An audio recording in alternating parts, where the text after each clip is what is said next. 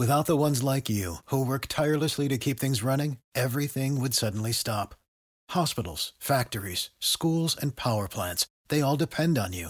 No matter the weather, emergency, or time of day, you're the ones who get it done. At Grainger, we're here for you with professional-grade industrial supplies. Count on real-time product availability and fast delivery. Call, click Grainger.com, or just stop by. Grainger, for the ones who get it done.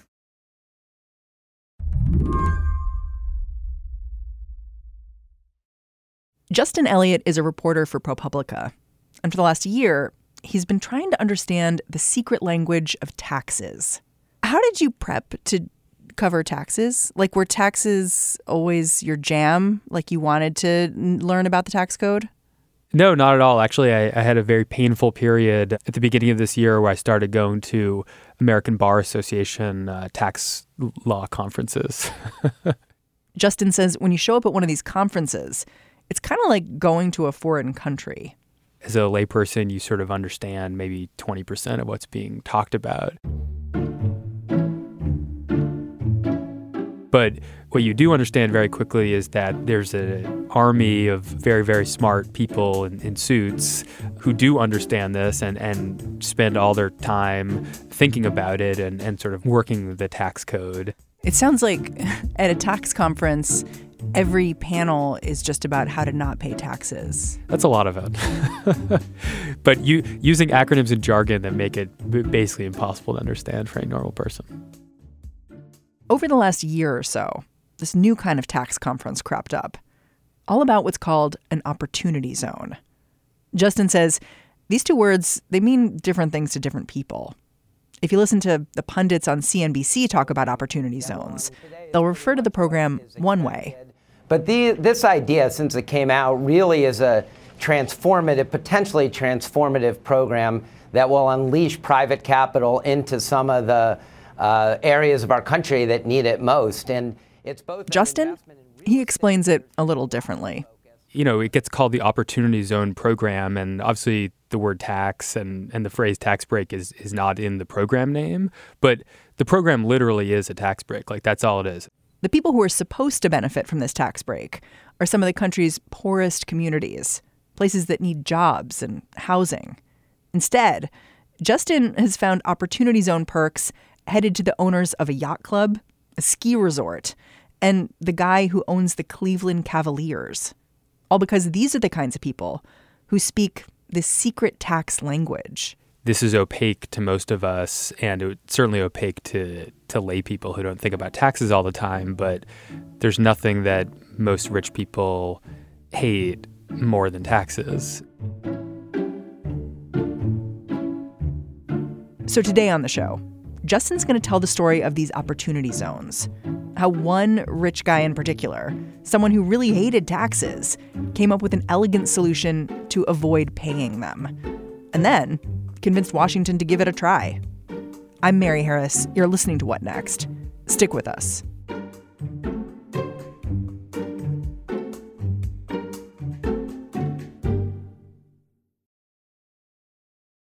This episode is brought to you by Discover. When it comes to your finances, Discover wants you to know they are the credit card that is always there for you. With 24/7 U.S.-based live customer service, everyone has the option to talk to a real person anytime, day or night. Yep, that means no more waiting for, quote, normal business hours just to get a hold of someone. We are talking real service from real people whenever you need it. Get the customer service you deserve with Discover. Limitations apply. See terms at discover.com/creditcard. The idea for these opportunity zones, it actually starts with a tech entrepreneur, a guy named Sean Parker, the former president of Facebook. If you saw The Social Network, he's the guy played by Justin Timberlake. Anyway, once he started piling up all that Facebook money, he ran into a problem. And opportunity zones were a way to fix it. So the tax break is all about capital gains, which is not something that normal people encounter in their day-to-day lives. But what it means basically is, to just use the example of Facebook, if you bought a share of Facebook stock when it was worth $100 and then you waited 10 years and now it's worth, let's say, $2,000, the capital gain is the difference. It's like essentially the profit. So you have a capital gain of $1,900. I think Sean Parker has actually been quoted saying, like, I'm a rich person, I have this rich person problem. Exactly. Well, it's only a problem if you don't like paying taxes, right? So how it works is, if you sell your stock, so like in the case of Sean Parker, he acquired all his Facebook stock when it was basically worth nothing, and now it's worth billions. So he's sitting on a potential capital gain of billions of dollars. Now, the problem for him is that when you sell the stock, if you want the cash and you want to do something with it, the IRS charges you like 25% of that money. He doesn't want to give that up. And in fact, there's a lot of rich people who don't want to pay their capital gains taxes, so they just hold on to the stock.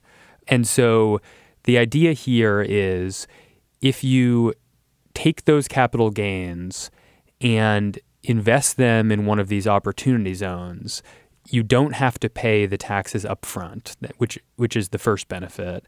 And then later you actually have those taxes cut. Right. If you stay invested for 10 years, you actually don't have to pay taxes. Or you don't have to pay some of the taxes. You get some of the taxes you would have had to pay would be forgiven. And then the third big benefit is on the new investment. So if you're starting a business in the opportunity zone and that increases in value, that increase in value is now tax-free, which is a big deal because if you start if you have a successful investment, normally any kind of successful investment is going to it's going to generate a tax bill. If you do it under this program, it's tax-free. It's not normal to be able to have the possibility of making an investment that grows and then just keeping all the money. Usually there's some, the tax man comes for some of it. And my understanding is that Sean Parker actually founded a think tank in Washington to basically go to Congress and kind of sell this idea. Right. So this is sort of a classic case of just the incredible influence that the billionaire class has. So Parker has enough money that he literally started a think tank called the Economic Innovation Group, headlined by a Democrat economist and a Republican economist, so bipartisan, pushing this idea and got the ear of members of Congress, again, of both parties. Famously, Cory Booker, the New Jersey senator and presidential candidate, has been a big proponent of this. He sometimes calls opportunity zones domestic emerging markets.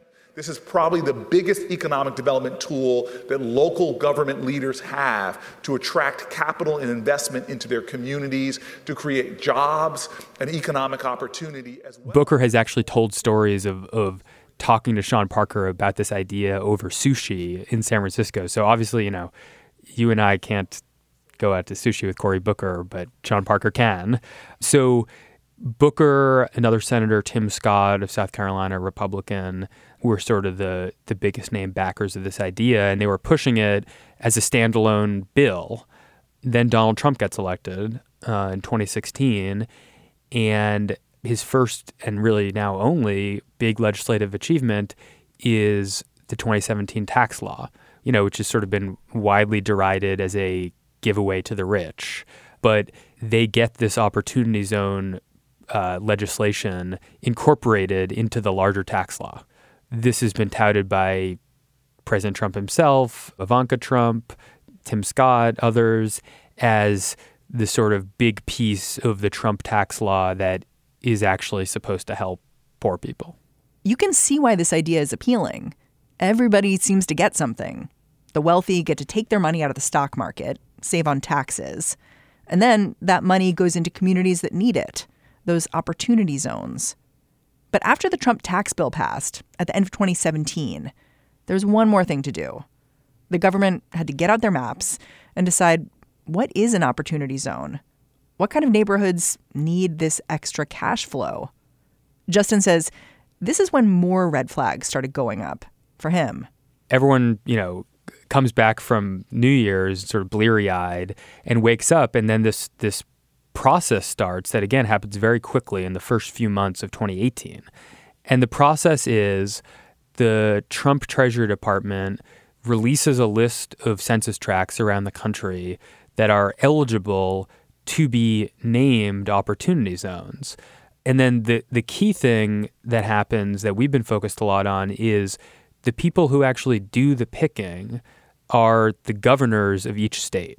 So the law gives enormous, basically unchecked discretion to every governor to pick 1/4 of the eligible tracts in their state as opportunity zones. So suddenly the governors are the ones giving out the golden tickets. And you got a really good look at how this worked in Florida, looking Right. at West Palm Beach. Yeah. Can you talk a little bit about what happened there and how you could really see, because you began FOIAing through the government documents, how the governor was influenced by people who had been donors? Right. So if you look at Florida at the time, Rick Scott was the governor. He's now a U.S. Senator from Florida. And there's a Florida Economic Development Agency. And through these documents that we obtained through public records requests, you can see actually there's people at the Economic Development Agency who are trying to do this in a kind of transparent, data-based way. And there's economists who are saying, okay, what are the neediest areas? What are the areas that are going to most benefit from potential development, are most sort of ripe for development and also eligible for this program? And they basically come up with their own maps, like, hey, Right. here are the places we would consider. Right. So this Florida State Agency comes up with their own maps, but it's Governor Rick Scott's ultimate call as to what gets picked. Then what emerges from these documents is a rush of lobbying starts. Lobbying by municipalities, but also private companies, consultants, and individuals. One of the striking episodes involved a guy, a billionaire family, the Huizenga family. People might remember Wayne Huizenga Sr. from the 80s and 90s. He started Waste Management, the trash collection company, and then he later, I believe they owned the Miami Dolphins for a while. So it's sort of big Florida billionaire family. Turns out they're also major donors to Rick Scott. We got a letter that Wayne Huizenga Jr., the son, wrote to Rick Scott in which he says, hey, look, we realized that this area of West Palm Beach where I own this super yacht marina is on the eligible list to be an opportunity zone. And we've been planning to build these luxury condos next to the super yacht marina. And, we want you to pick this. How did this match up with the maps that people inside the government were drawing? Right. So it's interesting. The area with the super yacht marina was not selected through the process of looking at the data by the Florida Economic Development Agency. And it also, you also might be thinking, we were thinking when we saw this, well, how is it that a tract with the super yacht marina is even eligible for this program at all, right? Because I thought there was data, there had to be, income thresholds and this sort of thing showing that these were poor areas. It turns out, and it's sort of intuitive when you think about it, that there's just a lot of areas in the country in which there's extremely rich people and poor people that happen to be in the same census tract. So it evens out. Right. So it evens out. And the way that the program was structured, you end up with a bunch of census tracts where there's, in this case, literally some of the richest people in the country, like Rosie O'Donnell had a waterfront mansion in this census tract. But then actually on the other side of it, a mile away, there's some genuinely quite poor people. But it's eligible. So what happened after this letter was sent? So what happens is, suddenly this tract, which was not going to be picked based on the kind of objective state analysis, the billionaire donor asks the governor to include it. And sure enough, a few weeks later, Rick Scott announces his selections and this tract is in there.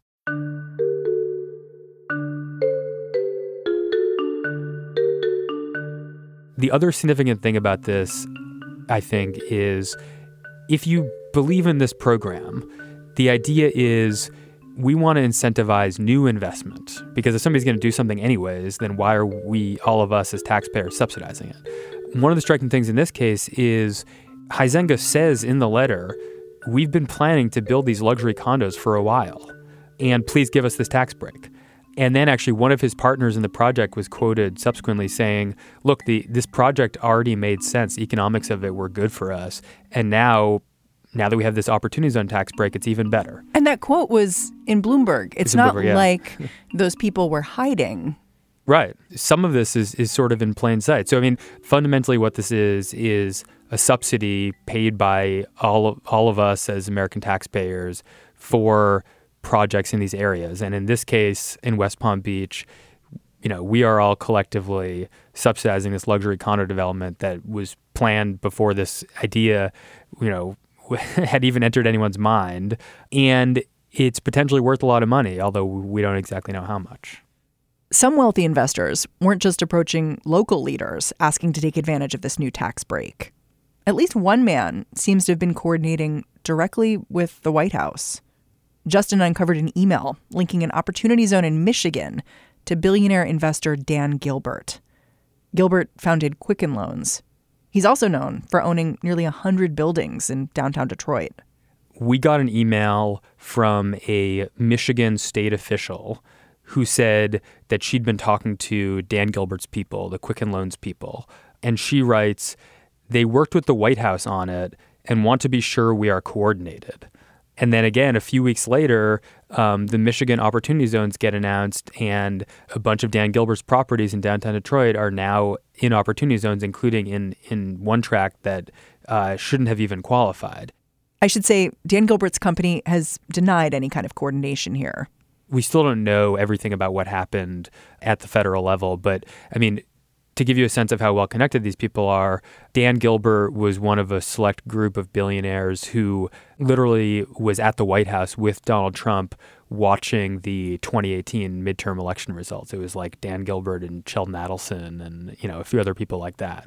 So, we've seen just again and again around the country that extremely wealthy people with very high levels of access to the Trump administration have ended up getting what they wanted out of this program. The thing that I find so frustrating about your reporting is that it ends up doubling down on this narrative that's so familiar and toxic, which is there are people in power who are arranging things so that the government will benefit them. In this case, you have a very wealthy Facebook investor who comes up with an idea. He says, hey, I'd like to keep more of my money, starts a research group in Washington to push the idea, gets people on board, and then you have more wealthy people close to other people in the government taking advantage of that. And not to sort of draw too much of a Epstein-style conspiracy theory here, but it turns out a lot of these things are connected. Like Dan Gilbert actually was a member of the founders circle of the Sean Parker think tank that pushed this idea. So he was actually involved before Trump was even elected.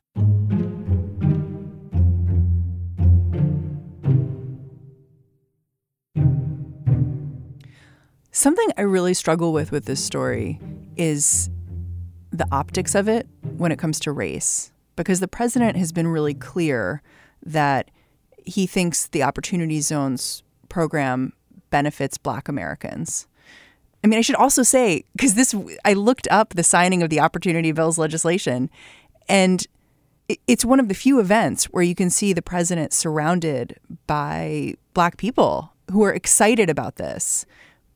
But is there any evidence that this law is actually benefiting Black communities? I mean, on the whole, certainly not. But I think the one caveat is because there are so few, really there's no disclosure requirements, no one knows the answer to the question of how is this working in aggregate. We have a lot of examples of apparent abuse by billionaires and governors handing out favors to their political allies, but no one knows, how is this working overall? And, in some ways, we need to wait a number of years to see how it's going to work because, investments take time. You would want academics to at least attempt to do sort of careful studies of how this worked.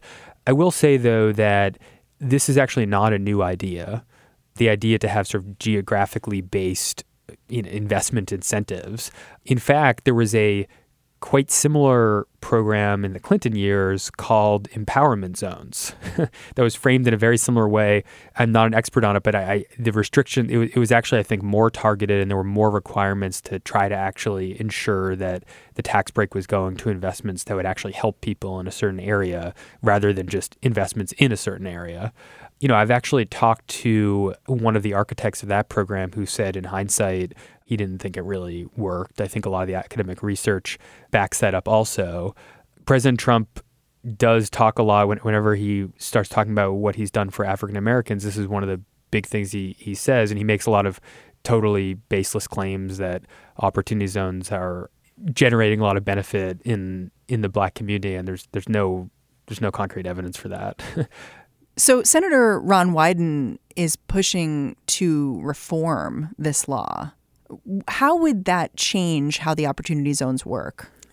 Yeah, so there's several proposals out there. So a proposal has actually gotten some bipartisan support to add some disclosure requirements. So at least there would be some ability, at least by the government, to collect data. So in 5 or 10 years, we could have a conversation based on, some kind of data set, which right now is going to be impossible. Senator Wyden, partly in response to some of our stories and also other reporting by the New York Times, introduced a bill that would tighten the rules essentially. So some of the tracks, essentially the sort of wealthier tracks, would be booted out of the program. Sort of going even further, Bernie Sanders has said we should just kill this. It's just a giveaway. I don't think there's, there doesn't seem to be prospects for either the Sanders or Wyden proposals to get through Congress because there's no evidence of bipartisan support for those. It is possible that the increased disclosure requirements will get into some kind of bill, although, with Congress, it's hard to say until it actually happens.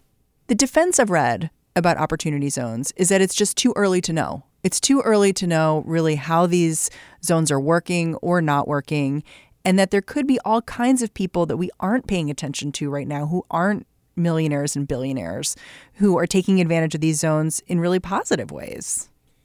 Yeah, I mean, I think it's correct that we can't make a final judgment, partly because, again, we don't have the overall picture. We don't have any kind of aggregate data to make any kind of judgment about the program. And I think there's no doubt there have been some examples reported of people using this in ways that look like, what was intended or how they talked about it before the bill was passed. So that's definitely true. But I think it's also significant that even a relatively small number of reporters, so myself and my colleagues at ProPublica, there are folks at the New York Times, other folks at Bloomberg, there's probably like under 10 reporters who are really on this in the country, have found, 10 or 20 probably seemingly egregious examples of abuses or excesses of one form or another. I think it's also worth noting that the amounts of money here for, if a billionaire is getting to use this tax break for a luxury condo investment, the upside is potentially huge. I mean, we're talking many, many millions, tens of millions of dollars of tax breaks compared to if there's some affordable housing being built somewhere, that's going to be a much smaller amount of money. And that's money that's all, collectively coming out of our pockets. So again, that's all anecdotal at this point, and I don't think we should make a sort of overall judgment because we can't. But a lot of what we've seen doesn't look good. Justin Elliott, thank you so much for coming in. Thanks a lot.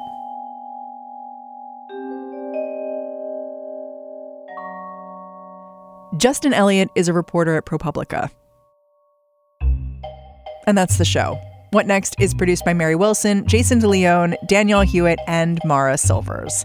We are so psyched to be back in your feed for 2020. In fact, we're so excited that we're going to be back here twice tomorrow. Lizzie O'Leary will be here in the morning with What Next TBD. I'll catch up with you in the afternoon to tell you everything you missed in impeachment. I'm Mary Harris. Happy New Year. Talk to you tomorrow.